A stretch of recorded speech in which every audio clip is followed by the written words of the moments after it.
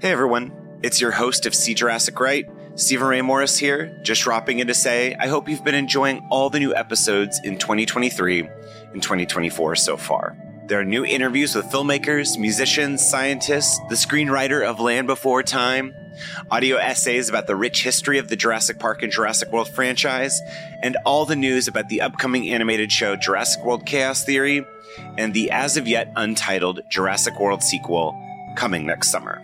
I really need your help supporting the show right now, and you can do that by leaving a tip and or giving a monthly follow on Patreon, patreon.com/SeeJurassicRight. There are $1 and $5 tiers, but more is coming. Sharing the show, giving 5-star reviews in Apple Podcasts, and liking and commenting on social at Stephen Ray Morris on Instagram and Twitter goes a long way to help boosting the show's visibility again online in this new era. I'm an independent podcaster, and your support is so important and means the world to me in keeping this podcast running. Link to the Patreon is in the show notes. Hold on to your butts. Thank you. And now on to the show.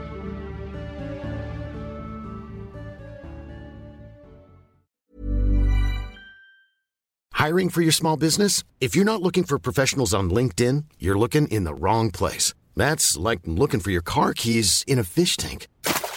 LinkedIn helps you hire professionals you can't find anywhere else, even those who aren't actively searching for a new job but might be open to the perfect role. In a given month, over 70% of LinkedIn users don't even visit other leading job sites. So start looking in the right place. With LinkedIn, you can hire professionals like a professional. Post your free job on linkedin.com/people today. There's never been a faster or easier way to start your weight loss journey than with PlushCare. PlushCare accepts most insurance plans and gives you online access to board-certified physicians who can prescribe FDA-approved weight loss medications like Wegovy and Zepbound for those who qualify. Take charge of your health and speak with a board-certified physician about a weight loss plan that's right for you. Get started today at plushcare.com/weight-loss. That's plushcare.com/weight-loss. plushcare.com/weight-loss.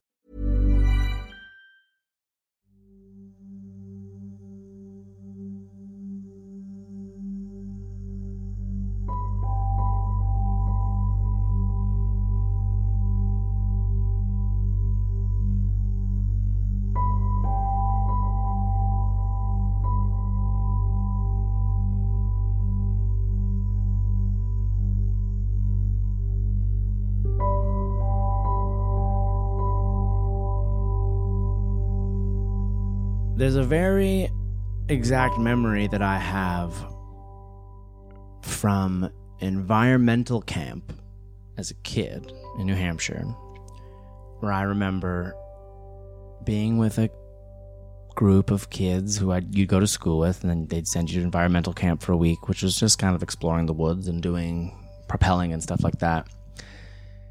And this was kind of even before the common nature of the Walkman. For all the kids who are listening, a Walkman was a portable cassette player, which became the Discman, which became the iPod, which now is just your phone. It was before that, kind of.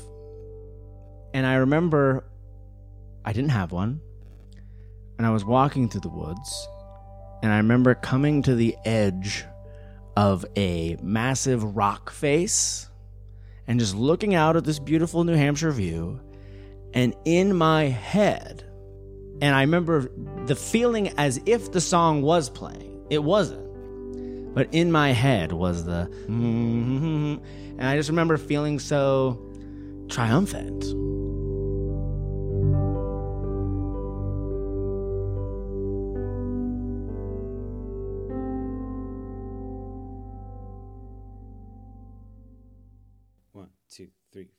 Filled with awe and fright, see Jurassic Right, bathed in amber light.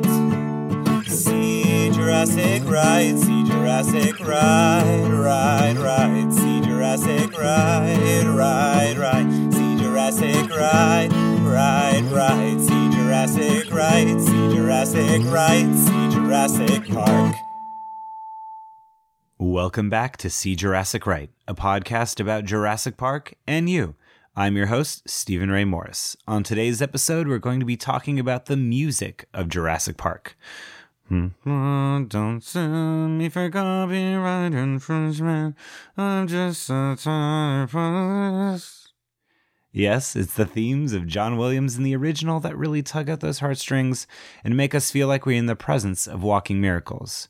Performer Chris Bramante, as recalled in the intro, a moment from childhood that feels ripped straight from my brain. Only swap out New Hampshire for Southern California. The imagination, backed by a proper soundtrack, can take you anywhere. But we can't forget about Don Davis, and currently Michael Giacchino's contributions to Jurassic, creating scores to the sequels that reopen the wounds of nostalgia, taking us back not only 65 million years, but back to 1993 as well.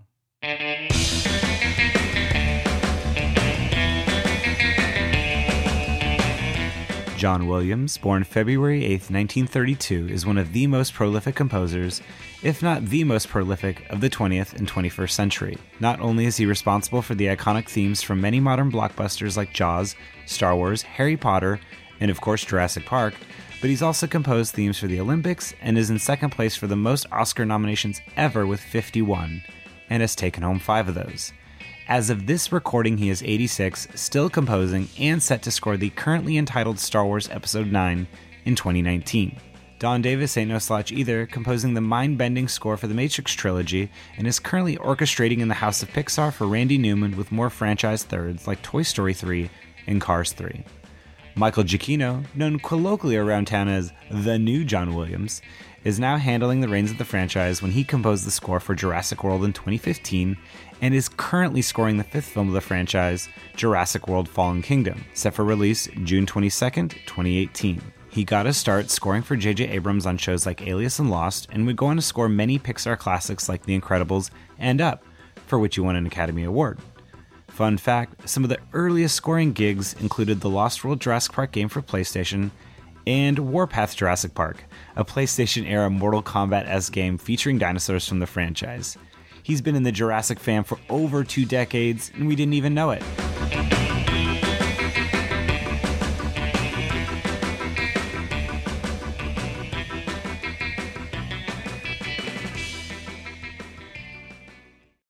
Honestly, who better to talk about the music of Jurassic Park than with my co-host of another podcast I do? No, not the cat one. Popular Music, the podcast co-host. Yes, it's Annalise Nelson, aka Annabot, dear friend and current roommate. Every week, she breaks down the music theory behind pop hits from the likes of Britney Spears, Beyonce, Carly Rae Jepsen, and more. But as a talented musician and songwriter in her own right, she's had a long history with not only music and film, but where those places intertwine in magical ways. Oh, man, I was trying to think about this the other day. I think that I was a little bit older just because I was a very sensitive child. Like, I couldn't even get through The Lion King without crying over Mufasa's death. Like, I had to be dragged out of the movie theater because I was crying too loud. So, and that came out in 94. So I don't think my parents would have let me touch Jurassic Park until I was at least, I think I was around 12 the first time I saw it. Oh, wow. Yeah, so I was a little bit older. This was like 2000, around the year 2000 was probably around the time I saw Jurassic Park. Was it like a family or like a sleepover or like kind of thing? I think it was a sleepover. That's cool. Yeah. So, but were you still scared or were you like, nah, I got this? No, at that point, I think I was fascinated. You know, I had already started kind of making mini movies with my camcorder that I got for Christmas, and so I think that I was more interested in like how things were made. So I liked watching it for the spectacle. Like at that point, I could, you know, I mean, it was of course still like a little scary. So you weren't really like a dinosaurs kid then? I wasn't. Well, okay, let's back up a little bit. I was, but it was completely separate from Jurassic Park. Oh, okay. I think other kids were because of Jurassic Park, and maybe I, as a result, became into paleontology because my friends were into Jurassic Park. But I mean, we had in second or third grade, my buddies and I like had this like fake paleontology club where we would go out into this like one courtyard area and we would pretend to dig up bones, and we'd pretend like the rocks were fossils, and we would talk about what fossils we were finding. And oh yeah, I love that. Yeah. what, because you're a musician, so what made you interested in, what made you interested in pursuing music, but also, because you also love film scores, so like what, I guess, is that, in your brain, is that two different things, or is that just still part of all of loving music? Or like, what made you interested in film music specifically? Well, I think they actually kind of occupy two different places.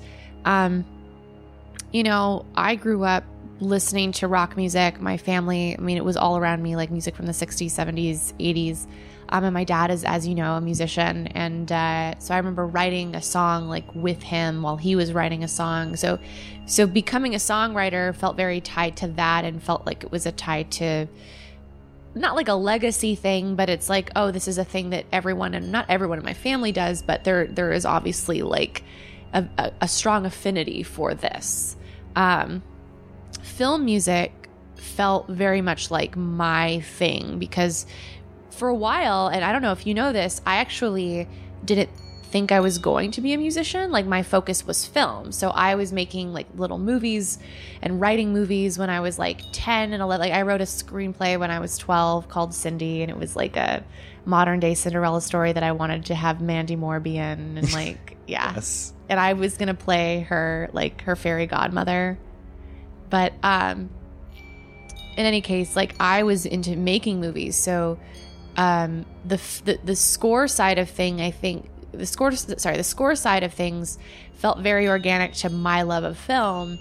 And it really started when I got into the show Alias, actually, because I'd always loved scores by John Williams, you know, classic Hollywood scores, Bernard Herrmann, and you know, there's a lot of things that I just grew up loving, but I think Alias's score was the first time that I heard a composer blend really strong orchestral themes and principles, like in the language of someone like, you know, John Williams, and like modern dance music and electronic music, and you know, like mixing like a Bond film with like Lola Run. And that, to me, and blending anything in art is always what draws me to making art. Is not just like, how can I perfect this one thing? It's how can we mix a bunch of things to make a new thing? And so, yeah, it was Michael Giacchino's work on Alias that really piqued my interest. Oh, wow. That's so cool. I didn't know that. But she's not alone. Also jumping into the feeding feeling frenzy, our DreamWorks producer, he worked on the Minions movie, and film score aficionado Robert Taylor, along with my really good buddy Dax Schaefer, who's a talented illustrator and musician. Plus, later in the show, you'll hear a very touching voicemail from Jurassic Park podcast contributor Tom Fishington, aka Tom Jurassic.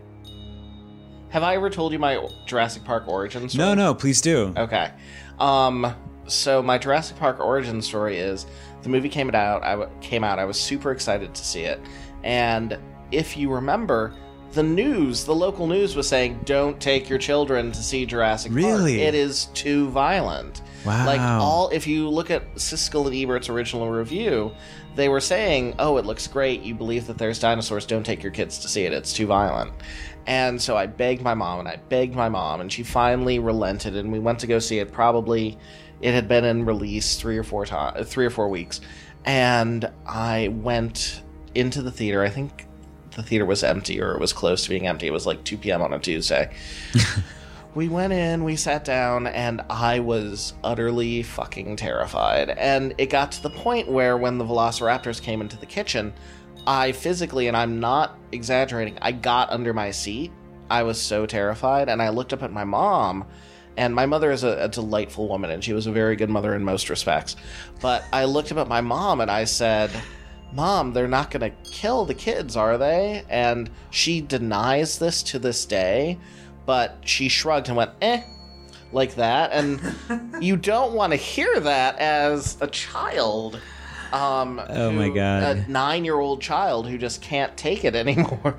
And so I stayed under the chair for almost the rest of the movie, and I finally got out from under the chair, and then the Velociraptors cornered them right before the T-Rex started to go, and I was at the point of almost shitting myself at that point as a child. I will never forget when they're surrounded by the two raptors, and the raptors are literally about to jump onto Laura Dern, and she's trying to protect the kid. I can't. I just can't. And my mom, of course, again, just refuses to admit it, but it is ingrained in my brain in ways. Anyway, that's my Jurassic Park origin story. What made you interested in film scores? Oh, I went to film school at the American Film Institute Conservatory, and then the more movies I watched, especially foreign films, the more I realized that the scores were having such a gigantic impact on them. And I, like most of America, I think, had only been exposed to the holy four of James Horner, John Williams, Jerry Goldsmith, and Hans Zimmer at that point. And I realized that there's so much more out there that you need to discover, embrace, stuff like that. And so I just sort of voraciously over the past couple of years have been learning and going on my own little odysseys, trying to find out so much about film scoring. And then even John Williams, for example, there's so many lesser known works that he has done in the 1960s, 1970s, stuff like that, and just discovering them, embracing them, and seeing sort of how he has matured over the course of his career. Sorry, I got to take a sip of water for that.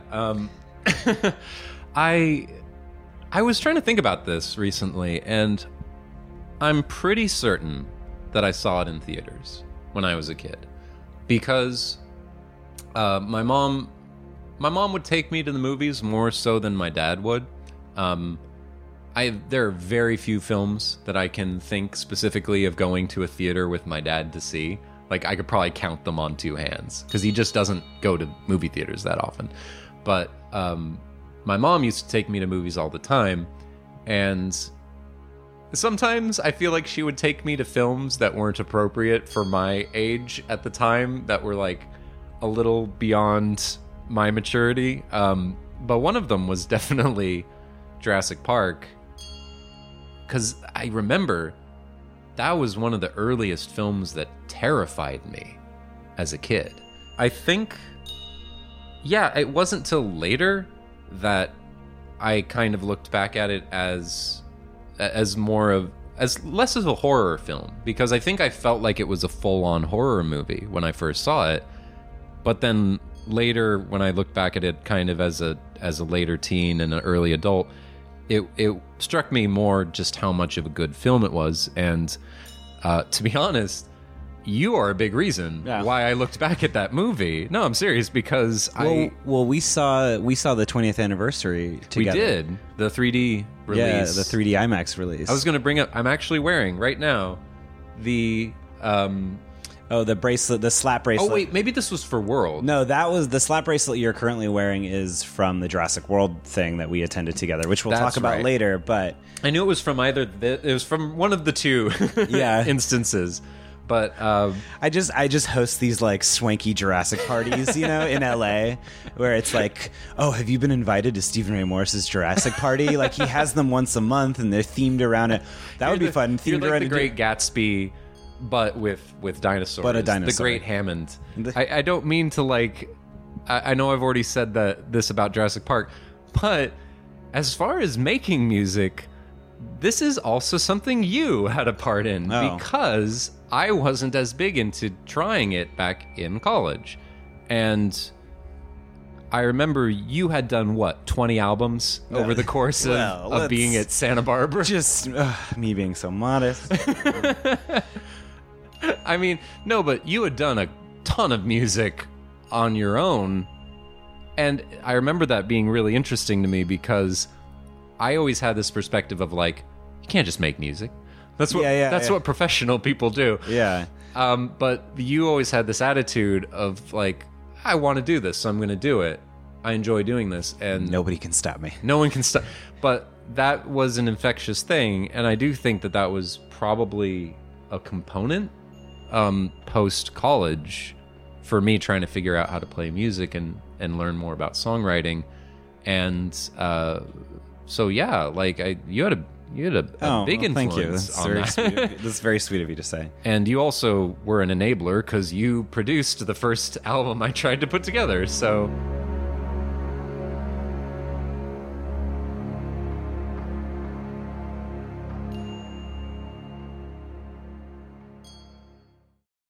Now, the four of us are going to be doing a close read on one track each from the 4 films currently in the Jurassic Park franchise and discuss not only how we were moved, but why. There were tears involved. In addition, this was an exciting opportunity to explore the music of the films in ways I've always wanted. Not only do Annalise, Dax, and yours truly cover the themes we are set to explore, but also musician Stephanie Franciati, aka Sleep Infinity Over, she gives her dreamy digital touch to the iconic Jurassic Park themes. She made an album released in 2011 titled Forever that is an unforgettable blend of glitchy shoegaze, ambient noise, and electropop. I'm so honored to share her interpretation here. So with that, let's begin.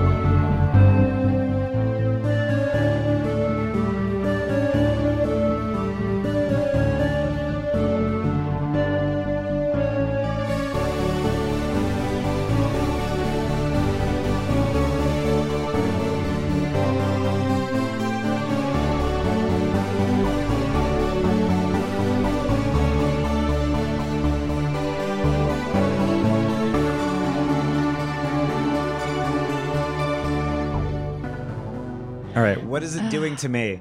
What is it doing to me, I didn't Annalise? expect to cry. Why is it working so well? I mean, why does a Frank Sinatra song work so you know what I mean? I think we're trying to put a finger on something that, I mean, I could talk to you about music theory and I could say, oh, well, you have chromatic emotion is very intimate. Repetition is intimate because you're repeating something again and again and you're hearing it differently every time because the chords are changing underneath. But Ryan Reynolds here from Mint Mobile. With the price of just about everything going up during inflation, we thought we'd bring our prices down. So to help us, we brought in a reverse auctioneer, which is apparently a thing. Mint Mobile Unlimited Premium Wireless. How to get 30, 30, bit to get 30, bit to get 20, 20, 20, bit to get 20, 20, bit to get 15, 15, 15, 15, just $15 a month? Sold! Give it a try at mintmobile.com/switch. $45 up front for 3 months plus taxes and fees. Promo rate for new customers for limited time. Unlimited more than 40 gigabytes per month. Slows full terms at mintmobile.com.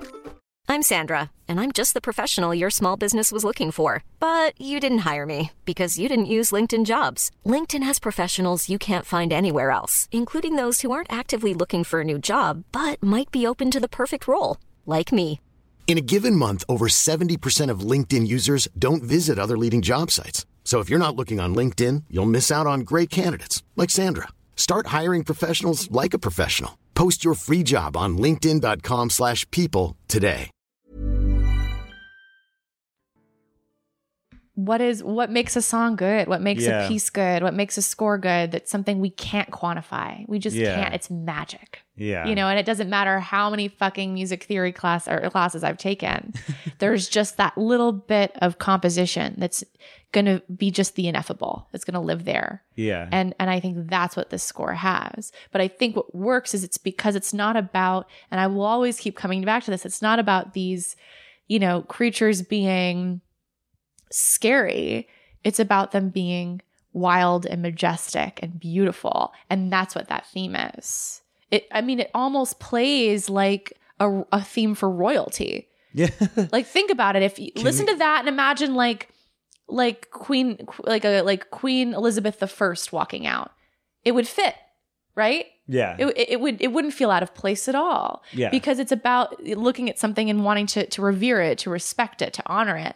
And I think that's why for us, we get choked up, because it's like learning about something. And I think especially dinosaurs, it's like the first time you're told this amazing, grand thing was real. Even if we didn't see it now, we knew it was real at one time. And there's so many like kind, sweet lies that our parents tell us about things that exist that don't, which are great. But we always end up finding out that they're not real. Dinosaurs are the one thing that seem like they could never possibly be real, that they are magic, but they're real and they're magic. Yeah. And I think that's why that theme is so, it's like, because it came at that time in our lives where that's why nostalgia hits you so hard. I think if we had heard this when we were in our 30s, I mean, we'd probably be like, oh, that's a really nice score. Yeah. But it's like, not only are we hearing this beautiful piece of music, but we're seeing these majestic creatures that we're like, I mean, it's a movie, but they were real. Yeah. And what if they could be real again? Yeah. You know, what would that world look like? Yeah. So it's all about possibility. And I think that's why that theme makes us get choked up. Yeah. So that's really cool. Yeah, I know. I remember reading John Williams saying that it was like he wanted almost it to be like a ballet or something, yes. which I feel like really ties into this aspect of royalty and the, you know, queen of the dinosaurs, which now I'm just imagining in my head that the main T-Rex in Jurassic Park, Rexy, or Roberta, as she's known as in the original storyboards, that she could be played by Cate Blanchett. Like Cate Blanchett would mocap her now, you know, in Fallen Kingdom. Yes. Because it's that same kind of like majesty or whatever, you know. So, and it's funny though, because it is like the thing, like we obviously do a podcast together, Popular Music, the podcast, plug within a plug. Plug within a plug. Plugception. But, you know, it's that thing of like, even when I wanted to do this episode, like obviously I wanted to do it with you from day one, but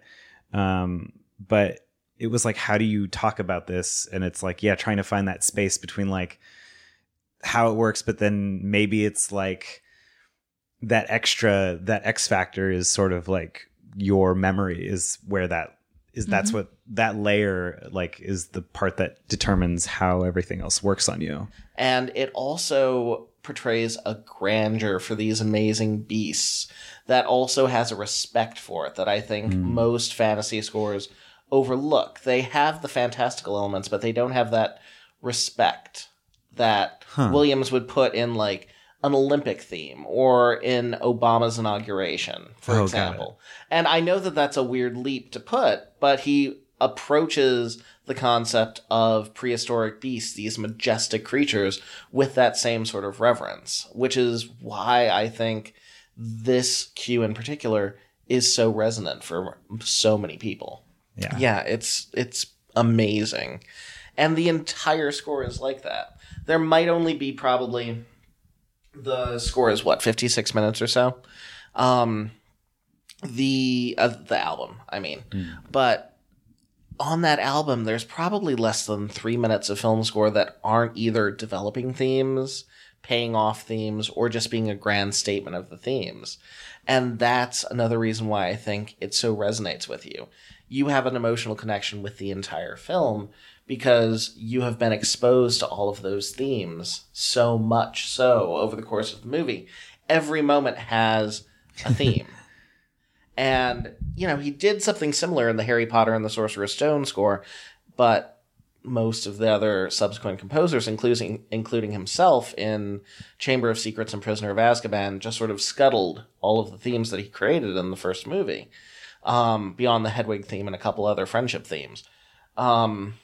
Whereas here, every theme is special. It's just funny sitting here and like actually just sitting here and listening to it. I love sitting and it's not a thing that everyone does, but I do like sitting with other people and just silently listening to music. I mean, I think you and I do it a lot. So I feel like this was the perfect, another reason why it's fun to have you as a guest. Cause I feel like this is an activity that we actually do a lot on our own, not even just for a podcast. Yeah. I used to go over to your place all the time and we were just play songs that we liked back and forth for fun, just to like as musical inspiration. It's like perfectly constructed for its purpose. And it's very much like, it's almost like they need to sell you on the idea of like that these creatures are good and beautiful because it's not that hard to make them scary.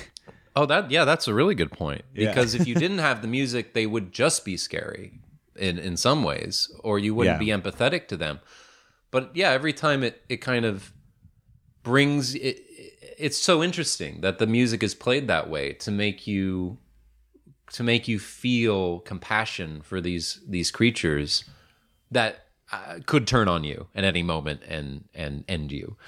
Maybe you even have more compassion because of the Jurassic Park theme.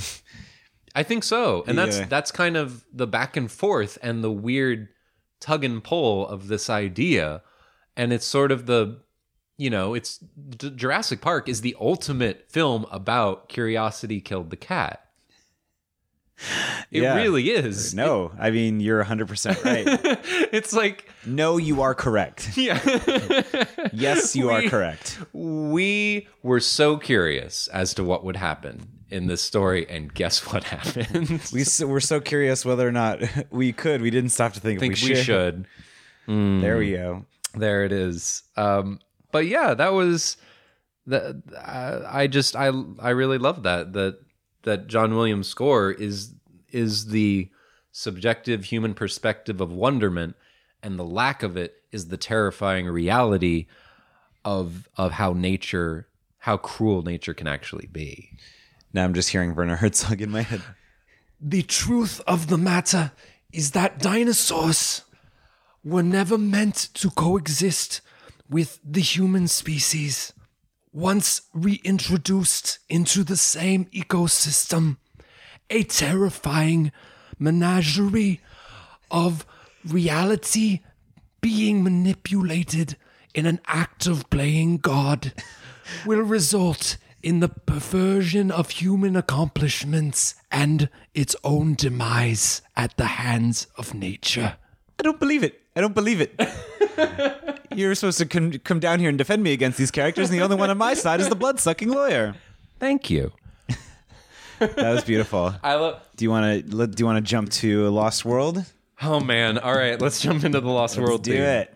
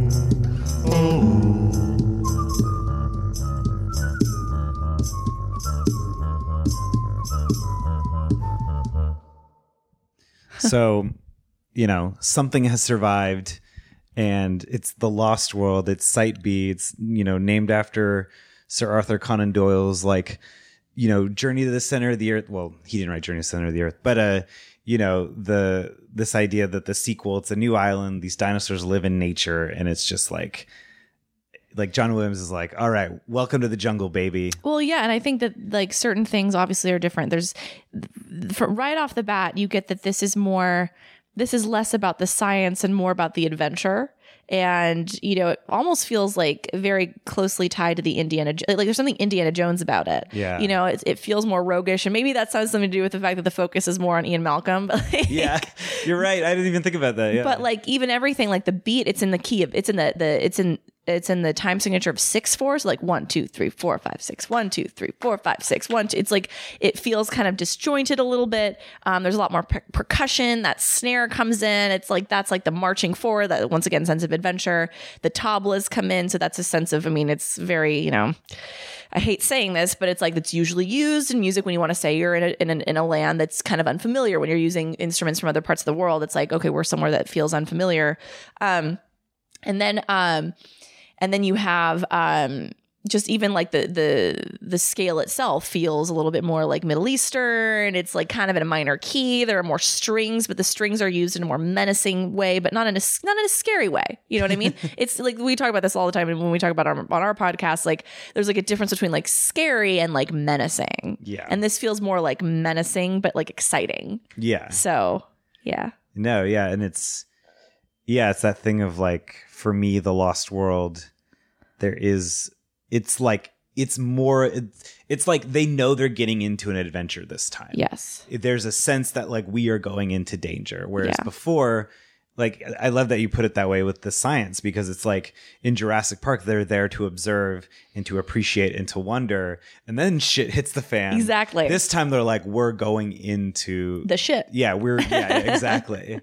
And so, yeah, it's just so interesting that John Williams really chose to not use most of the original music from Jurassic Park. Like he obviously finds ways to tie it back later in the film, like, but most of it isn't really used again until the end of the movie. Yeah. Which I just think is such a, again, in the era that we are in of franchises and tying things together, it's like back then nostalgia wasn't the same as it is now. Oh no. And yeah, I just find it so fascinating that he was like that was one thing, we're going to do something else, like, which I feel like makes Lost World very unique in that way.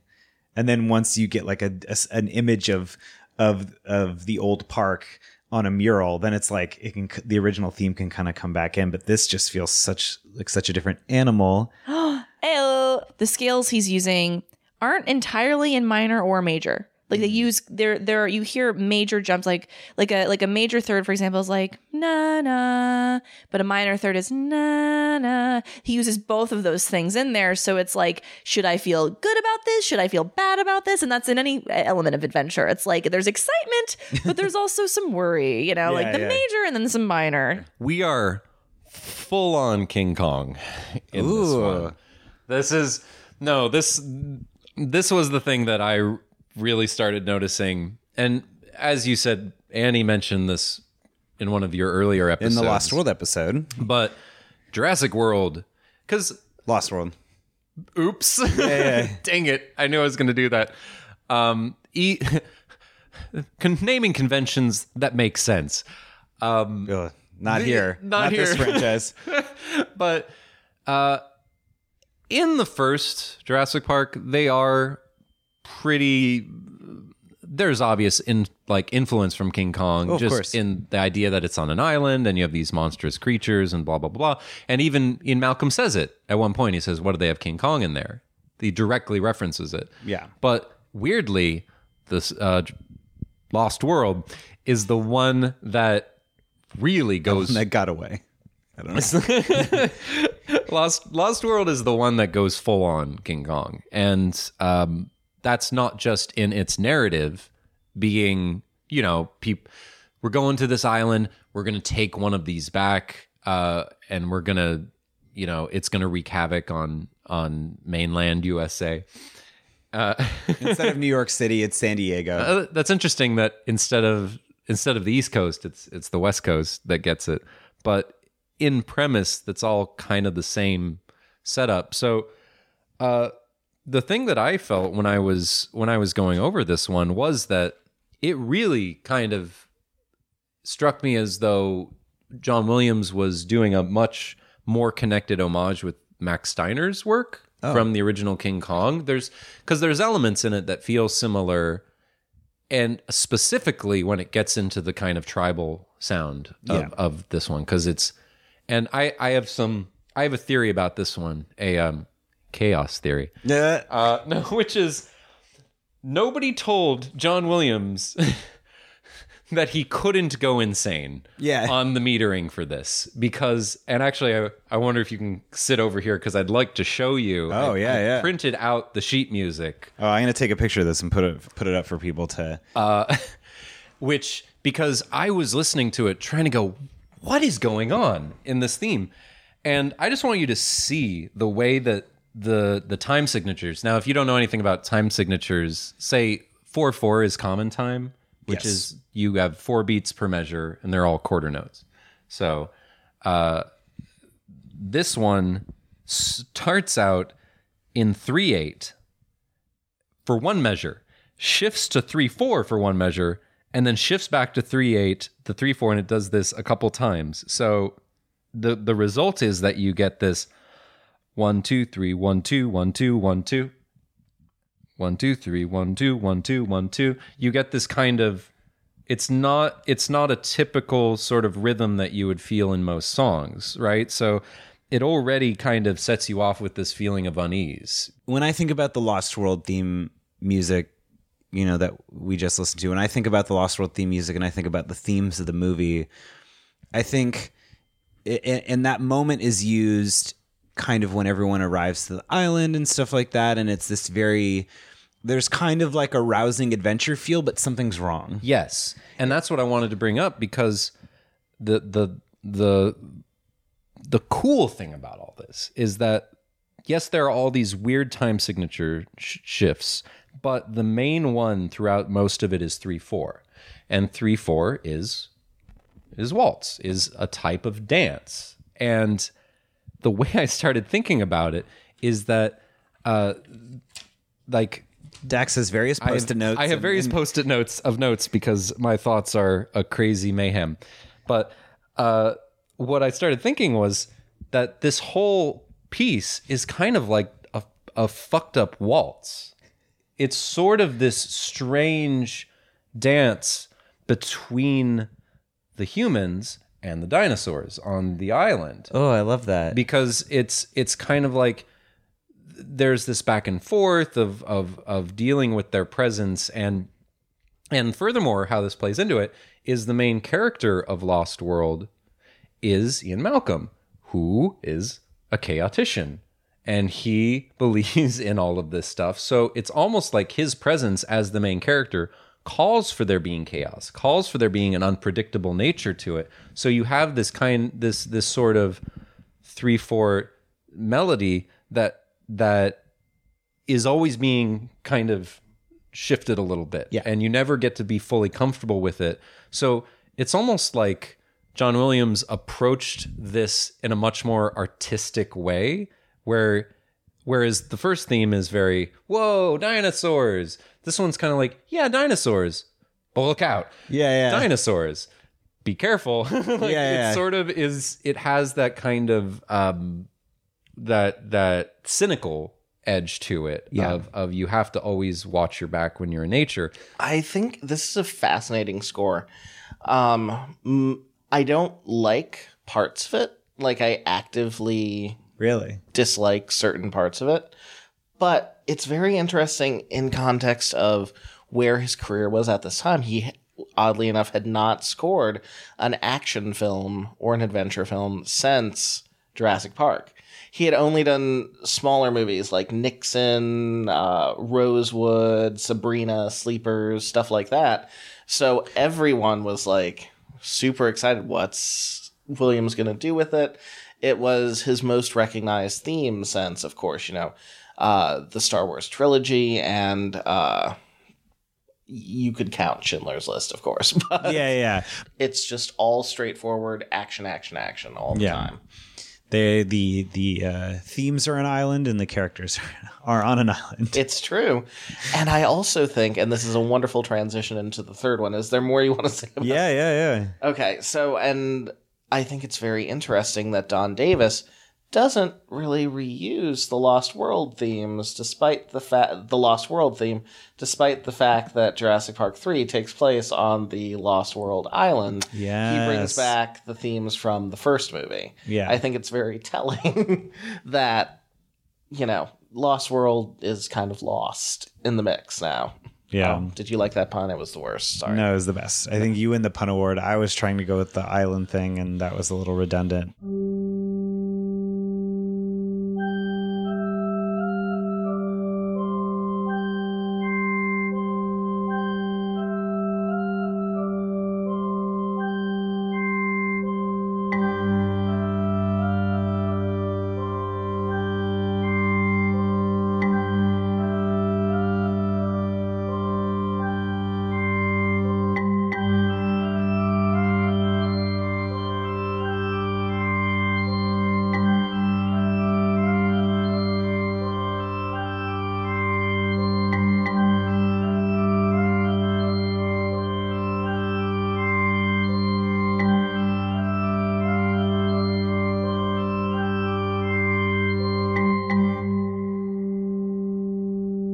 Let's discuss the problem child.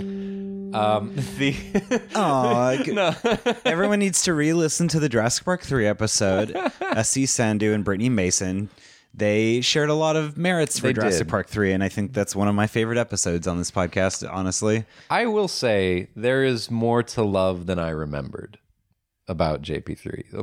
When I looked at it again, there was some cool stuff in there.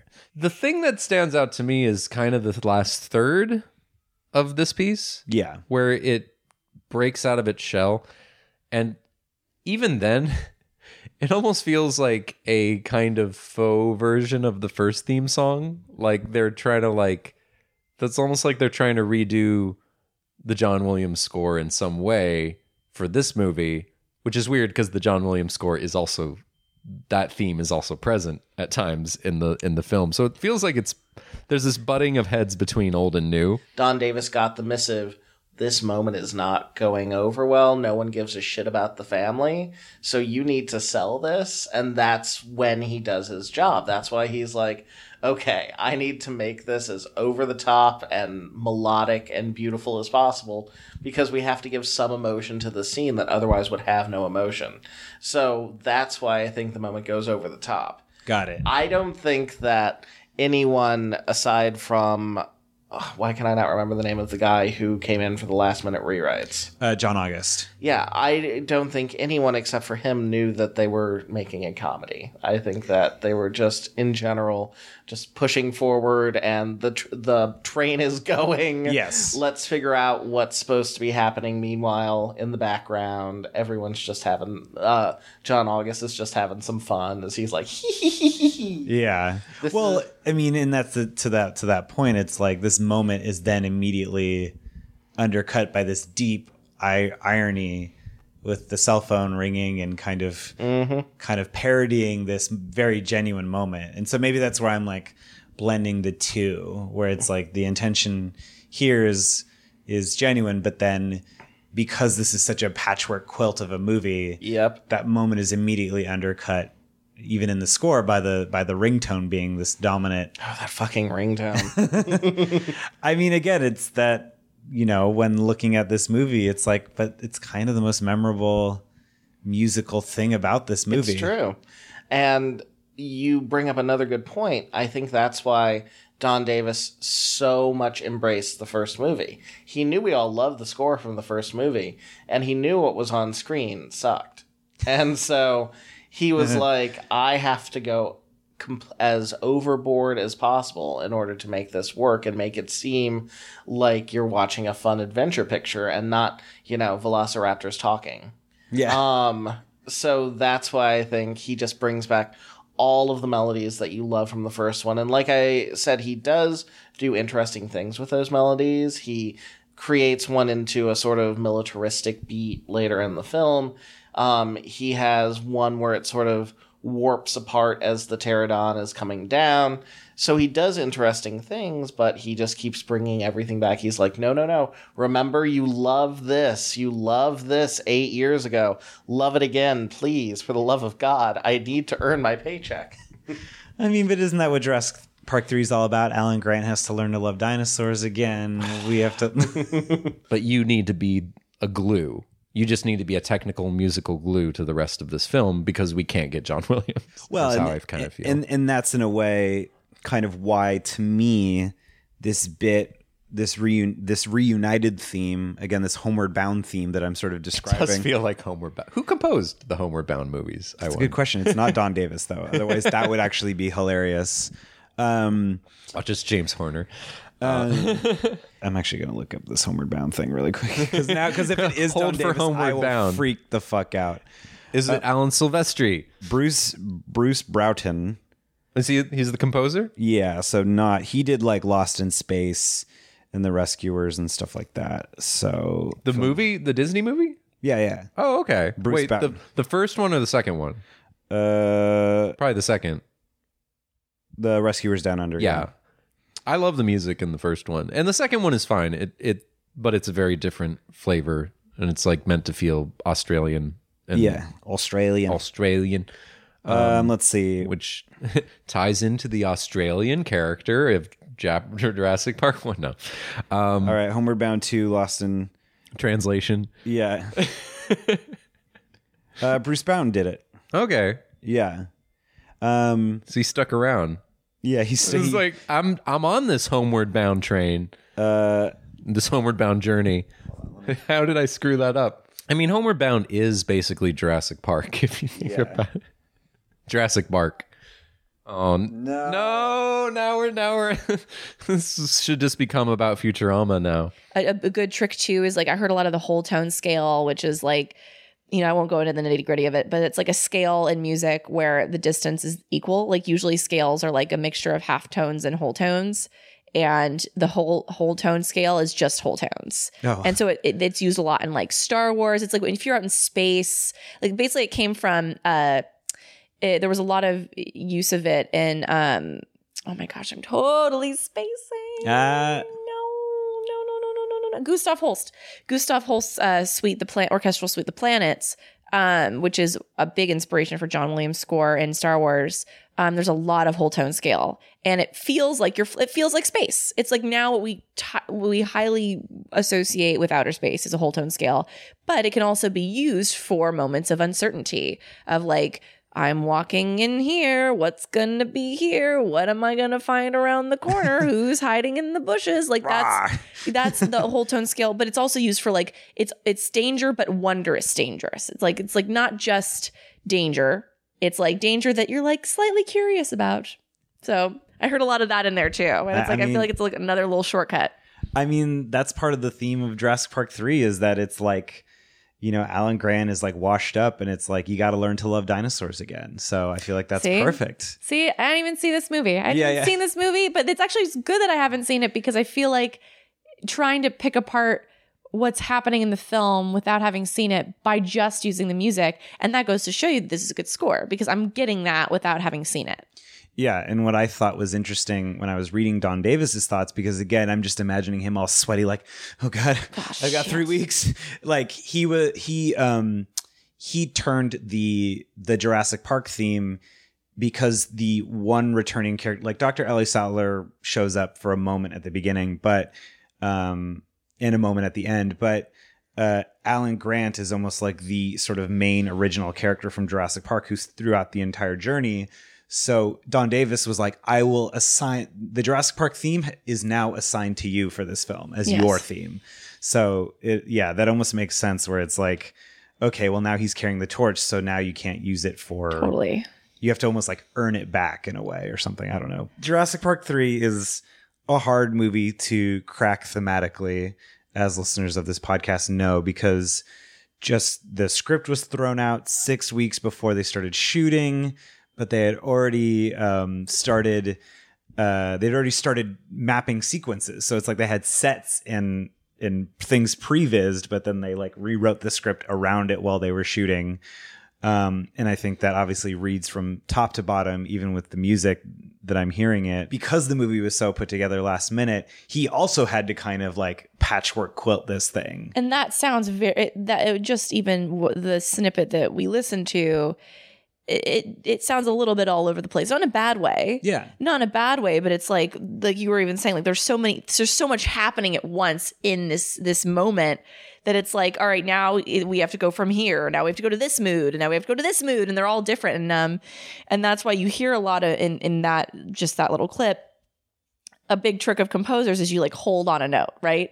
So it's like you get to that high like string, like, and you that may carry over from the previous mood, and then you start building instruments underneath it. So then you have like, you know, the horns come in with a little theme, and there's like little moments of like half motifs there. Like I could kind of hear half of the da da da, but you never hear the da. You just hear the da da da. And then they build that, they orchestrate it, like they harmonize it within the horns itself. So it's like a little tiny nod. It's like that's his way of being like, I'm going to make this mine. I'm going to chop off this note. But it's fascinating to hear that when you're just like, knowing now, like, you know, the production side of things, like that's like a composer's nightmare, to be honest. Totally a nightmare. Yeah. Because you're already the music is one of the last things to go up. Yeah. So you may be told like, all right, this is the timeline. You're going to have this. This is going to be your deadline. Like we'll have the film done here, but your deadline is in 6 weeks. But so you might have 4 weeks to have the music done. But then the film might not be done in time. And then you're told, but your deadline's the same. So like while the film's deadline in terms of it being done and going and like it's in terms of editing, like this may be done at this time, but we still need the music on the same deadline. So it's not like you're given any more time to finish. So that the release date isn't pushed back for you. No. I also wanted to play the stupid ringtone because honestly, like talking about this episode with people, I was like, I don't know, the ringtone's kind of the most memorable thing from the movie, like music wise. The way that it's described in the movie is that ringtone is basically the theme song for their like crappy paint and tile store in the Midwest. Oh man. I love it. But it sounds, honestly, it very much just sounds like somebody took the Nokia ringtone and just like inverted it. It was like, how do we make something that's like, we don't have the rights, not to diminish the importance of this piece of music, but it very much sounds like someone was like, well, we can't have the rights to the Nokia ringtone, so let's make one that sounds almost exactly the same. Which is a lot of, that's also the less sexy part of composing is like, what can we get away with doing? You know what I mean? Like what does the director want and what can we actually do? Okay, we can't get the Nokia ringtone, so I'm going to write something that sounds a lot like it. Yeah, you're like, you look through the credits and it's like ringtone composed by, Getty Images or, Audio Blocks or, I don't know if Audio Blocks existed then, but the equivalent of, because I've looked online to see who's composed it, but it's not, there's no credit to it. So, so and you can get it on iTunes? No, I just looked it up on YouTube. Well, how is that not your ringtone, Stephen? Because I don't want to be eaten by a Spinosaurus. But there are great YouTube. Fair enough. What if it just that's like a mating call or like? Oh my god.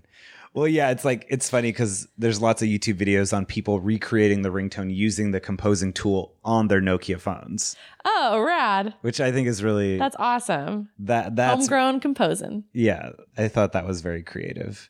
But yeah, so that's my next mystery is to track down who did that theme song.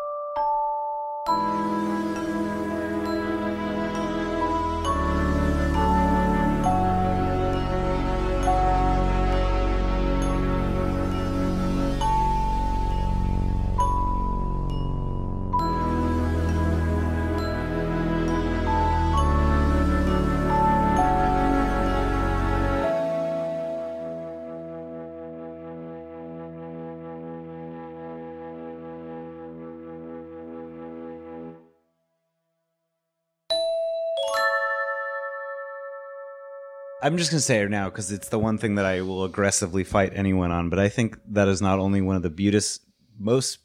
I mean, obviously the original Jurassic Park theme song goes first, then the island theme, the other big theme from Jurassic Park. But that hands down is the one of the most beautiful themes from the entire Jurassic Park franchise. It's like, to me, one of the most unique bits of score, and it's the best moment in that movie, and it's also the most original moment in that movie. I think, when Claire and Owen, basically just are like, well, all these dinosaurs are dead, and this is like witnessing like the tragedy of like the monster they've created and stuff. And what's interesting is he's using, just from a musical standpoint, that's why I love him, you can call back to things without directly calling back to them.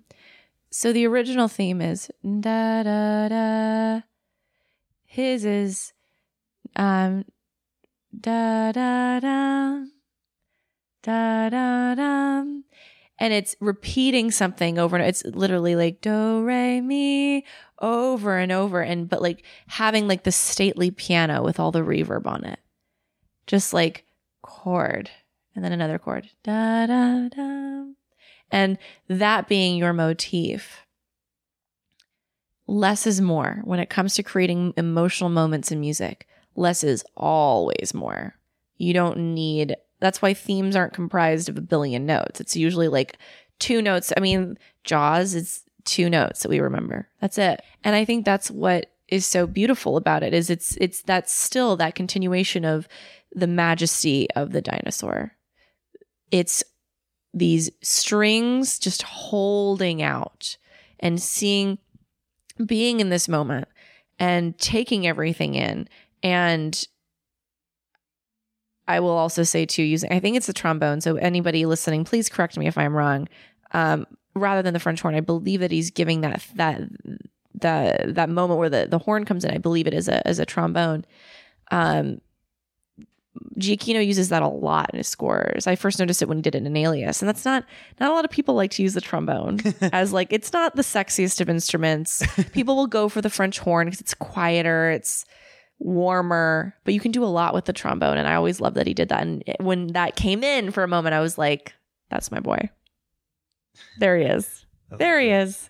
Well, again, it's that heraldry thing. Like, if the Jurassic Park theme is the welcoming, the sort of fanfare, this is the funeral march. Yes, yes. And it's like, it's such a beautiful moment in the movie, and it's like, I think that's, to me, is just what makes it so, no matter what we think of the movie, I think that is just that there, like, there's a soul right there in that moment, I think makes it worthwhile. Yeah. And the holding, when you hold the chords out for that long, you hold the notes out for that long, it forces the audience to sit in that emotion. There's such stillness in it. You can't escape that emotion. I wrote elegiac and clarity. Yes. Because like, this is the moment where, our hero Claire is like, clarity. Oh my God. I didn't even. You're welcome. All right. I'm going to like pull $5 out. But it's just that moment where it's the turning point for the character, where she kind of realizes that like, I can't think of these creatures as assets anymore. No, like, they are alive. And it's kind of like, to me, it's the most electric moment in the movie. And definitely. I feel like, yeah, you're right. In that, like, that space makes you uncomfortable because you're just like, yeah. But you're waiting for something to happen. You're waiting for change. You're waiting for closure, which is one of my least favorite words in the English language, closure, because I don't think it exists. But you're waiting for some sort of peace of mind to come, and it's not coming in the moment. It's not coming in the music either, and they mirror each other in that way. In a movie that, to me, feels like it kind of has its guard up a lot of the time, I feel like that this moment in Jurassic World is the most kind of human, vulnerable, and human moment in the entire movie. I agree. It's the highlight of the score that's not just regurgitating Williams' themes musically. It's the highlight of the score. And it's just beautiful. I mean, he uses all of Williams' orchestrations. He uses Williams' all of the instruments that Williams would have used, but it still feels like part of the tapestry Williams had created. You can see the maestro doing something like this, and that's why it's just lovely. I love it. I'm really glad you picked this one, because this to me was my favorite scene in all of Jurassic World. And it kind of gave me a new angle to analyze why I liked this scene. And part of it is obviously the fact that they used animatronic for this particular dinosaur dying. And you got a really real feeling interaction between humans and a physical prop.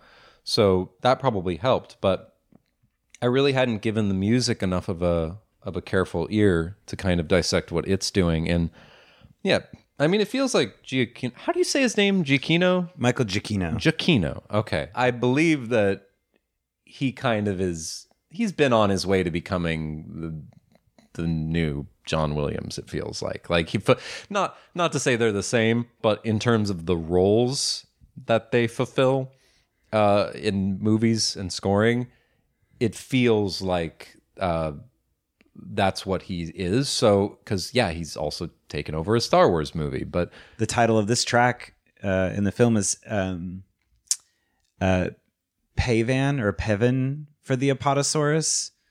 And I just wanted to know what that meant. I was like, what does that word mean? Pevan for a dead Apatosaurus. Mm-hmm. Am I pronouncing it right? Pevan? Pavan. Pavan. Pavan. It says a stately dance in slow duple time. Yes. Duple time. Duple time. Duple time, popular in the 16th and 17th centuries. Mm-hmm. I'm referring to a popular music episode. Oh, yeah. 16th century. Yeah. 16th and century. In the dancery. Yeah, the dancery. In the 16th and 17th centuries and performed in elaborate clothing. Mm-hmm. So it's just very interesting that he chose that phrase for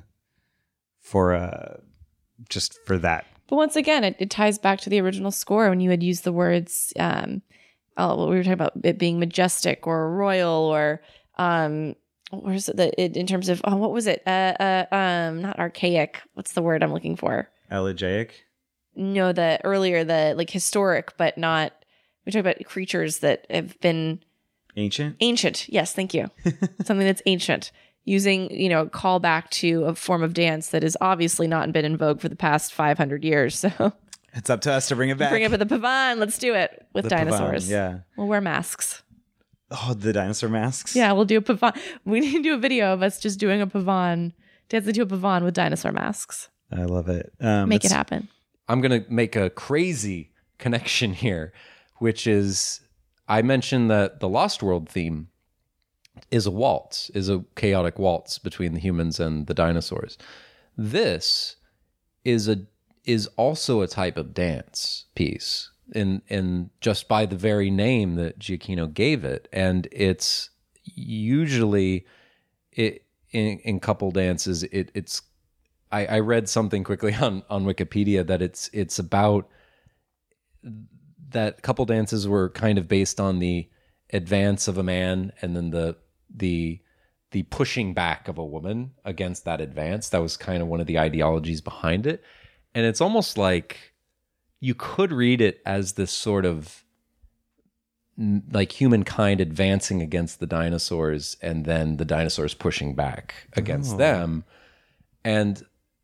But it's also this, in a different sense, you could look at it as maybe the Indominus is pushing against all these other dinosaurs, and they're they're trying to fight back, but they're all dying.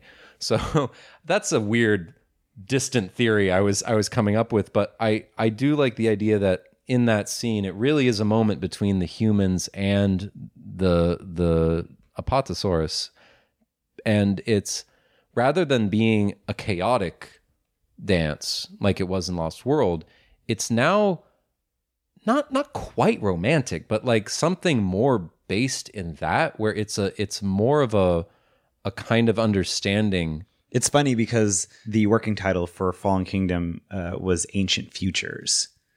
So, oh. Yeah.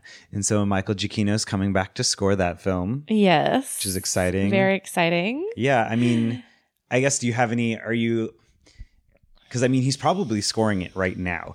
Oh God, right now as we're sitting here. He's scoring it? Yeah. My best guess is he has themes. He has the big stuff done. He won't start doing the nitty gritty stuff until he has a final cut of the film. Probably, or at least a near final cut of the film, because then obviously like he'll finish that, and then if they need to tweak things, then they'll have his audio files and they can just, because there's music for deleted scenes, and that's because it wasn't edited to the final cut of the film. But yeah, I think he's probably working on it right now. Whoa. I think that's a very, very good assessment. Whoa. Yeah.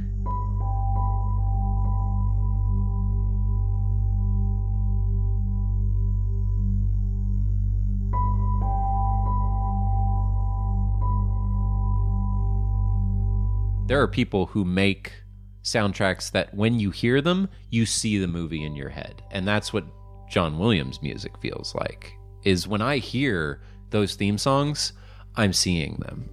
And I would say that about Star Wars, Indiana Jones, and definitely Jurassic Park. Those theme songs, I mean, I even dare to say that the films that those are soundtracks for, if they did not have that music, I think would lose probably like 40% of their lasting appeal. I think that's how important the scoring is in those movies. Like, as far as having it last in your memory, that's why every show has a theme song. That's why everything has theme songs, because music is this quick way to access your memory and your brain, and you just you play a 30-second to a minute long theme song in front of something, and it kind of quickly catches your brain up to like where that state of mind is. And John Williams is one of those composers that can immediately put you in a very specific state of mind. I think like they are some of the greatest themes that have ever been done for movies. Hi Stephen, it's Tom here. I hope you're doing well, buddy. And hello to everyone listening in to see Jurassic Right. I hope that all of you listening into the episode today are doing well and you're enjoying it. So I wanted to leave a little message because we're talking about music today, and I think that for me, the synergy between music and certain scenes in the film is super important, and it is really kind of essential, I suppose, to creating really effective cinematography. So really the kind of films we look at would not be what they are without the kind of music they use. I think there's a couple of more recent examples I can touch on, and then I'd be interested to see if, Stephen, if you have any older examples of music that you think kind of benefits certain sequences well, and things like that. So for me, I suppose, firstly, going along the Fallen Kingdom kind of track, I think the kind of foreboding, piano-style, eerie-esque interpretation of the Jurassic Park theme that we've seen is really important in kind of setting a foreboding tone with that footage that we've seen, I suppose. So it is really important that the music there is used efficiently to kind of really create that feel and kind of work well with the footage on screen. In a similar vein to that, I think the way that the music is used in Jurassic World, when we get the sequence with Gray opening the double doors and seeing all of the park unfold in front of him, is incredibly well done. That scene, although impressive, it wouldn't be nearly as emotive as it is for me personally without the iconic score chiming in at just the right moment there. The way that entire sequence was composed to blend the two together was absolutely perfect, and to this day it still gives me chills, not chimes. And yeah, I kind of feel as though that kind of effect that just hearing that iconic music has really speaks volumes of the way music is used so well in these films. Another example would be the Lost World sequence, where you get a sense of pacing while the hunters are rounding up all the dinosaurs. The music used there has a really kind of pacey, almost fast-paced nature to it, and I really feel as though the music there is used well to complement the footage on screen. So I think that Giacchino, John Williams, everyone else who has been involved in creating music for the Jurassic films has really done an incredible job of creating music which complements what we see on screen. And I think oftentimes when you go to the cinema, you don't necessarily think of music, it's just kind of there. You're looking at what's on screen, you're focused on what's on screen, you think about the cinematography, you think about the acting, you kind of just take the music for granted and you don't even realise it's there, but actually the music is incredibly important in setting tone and I suppose adding a lot of flavour to what we see in these films. So I think we're really lucky to have some incredibly talented composers working on these different films as we continue to get more in the franchise.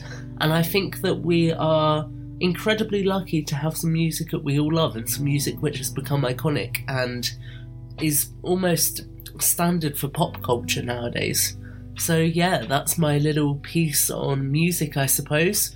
I hope that has made sense to you, and I am really excited to listen to this episode when it goes out. Have a good one, buddy. Bye. They do a lot of outdoor screenings of Jurassic Park. I feel like it's been ramping up recently. I feel like in the last couple of years there's been a lot more. Mm-hmm. And it's almost... doing this podcast, it's like, oh, you should see the live here, do this thing, and I'm kind of like, it's a little too much to experience in public a little bit, almost, where it's like I'm at an outdoor screening, we're all having a good time. Why is Steven crying? Like, you know, it's like, it's true. And I think this score to me is very emblematic of that, where it's like every time, you know, the Brachiosaurus reveal happens, it's like it just super taps into something very primal, I guess, if we're going with the theme, you know. And so I don't know why, but it's this moment that kind of always, for me, obviously in the music is the thing that really owns that moment. And I feel like it's like, yeah, I don't know if I want to. We're all on. It's on a Saturday night in LA, and it's summer, and we're all having like wine and drinking. And oh yeah, Steven's crying watching the Jurassic Park movie. I think he's taking a little bit more seriously than everybody else. He's going through something right now. Well, we're just watching a movie. No, but I go through it in the same way you do. The music's that cue in particular so perfectly captures the journey of discovery. Oh, wow. I like that. Yeah, we talked. That's why you cry, Steven. Yes, that's why I cry.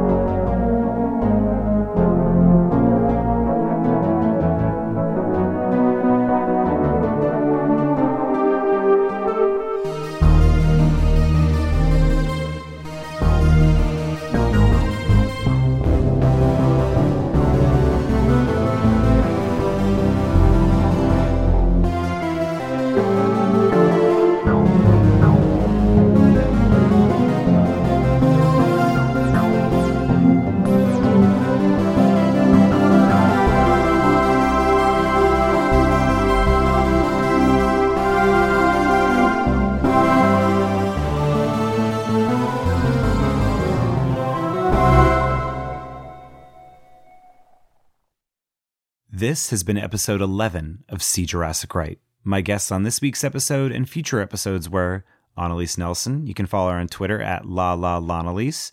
Robert Taylor. You can follow him on Instagram at BobTaylorRocks. Dax Schaefer. You can follow him on Twitter at Dax Schaefer. Chris Bramante. You can follow him on Twitter at Amontiac.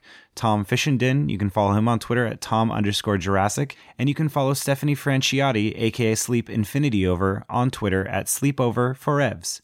While episode 12 drops 1 month from today, be on the lookout for a mini-sode dropping next Tuesday. I'll be playing voicemails and reading emails sent in from listeners like you.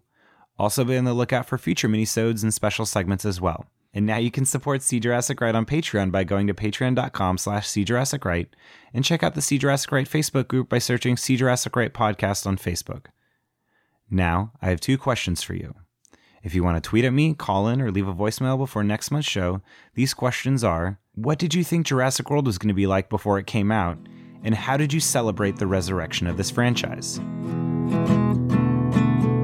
65 million years of waiting.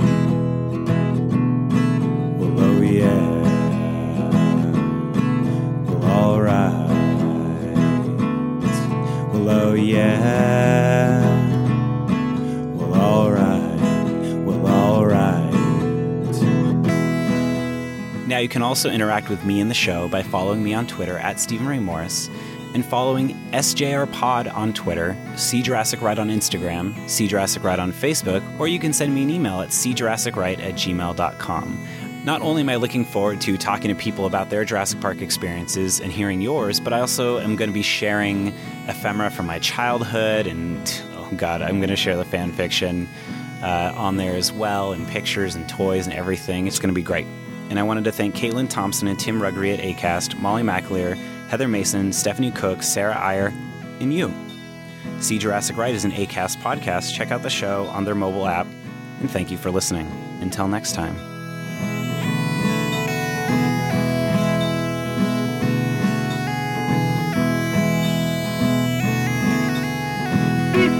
Million years of waiting. Well, oh yeah, we're alright. Oh yeah.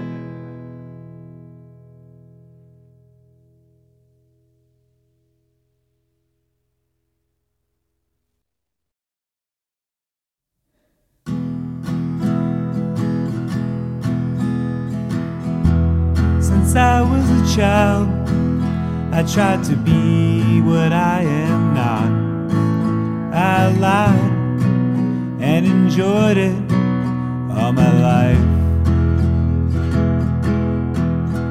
I lied to my dear mother, to my sisters and my brother. Now I'm lying to my children and my wife. Big hat, no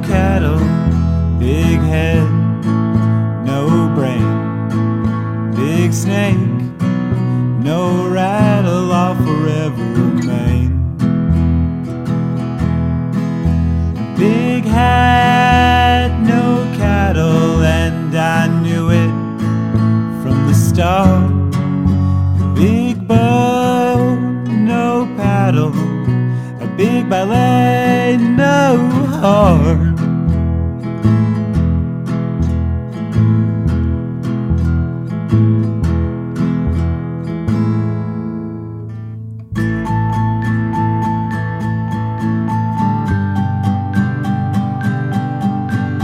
Anyone?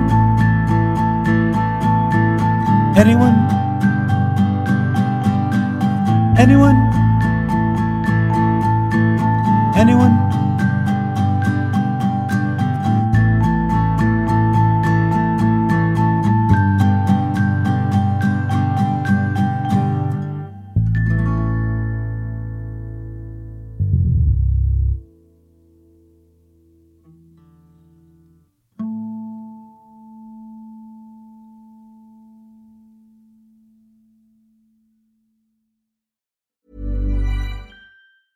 Even when we're on a budget, we still deserve nice things.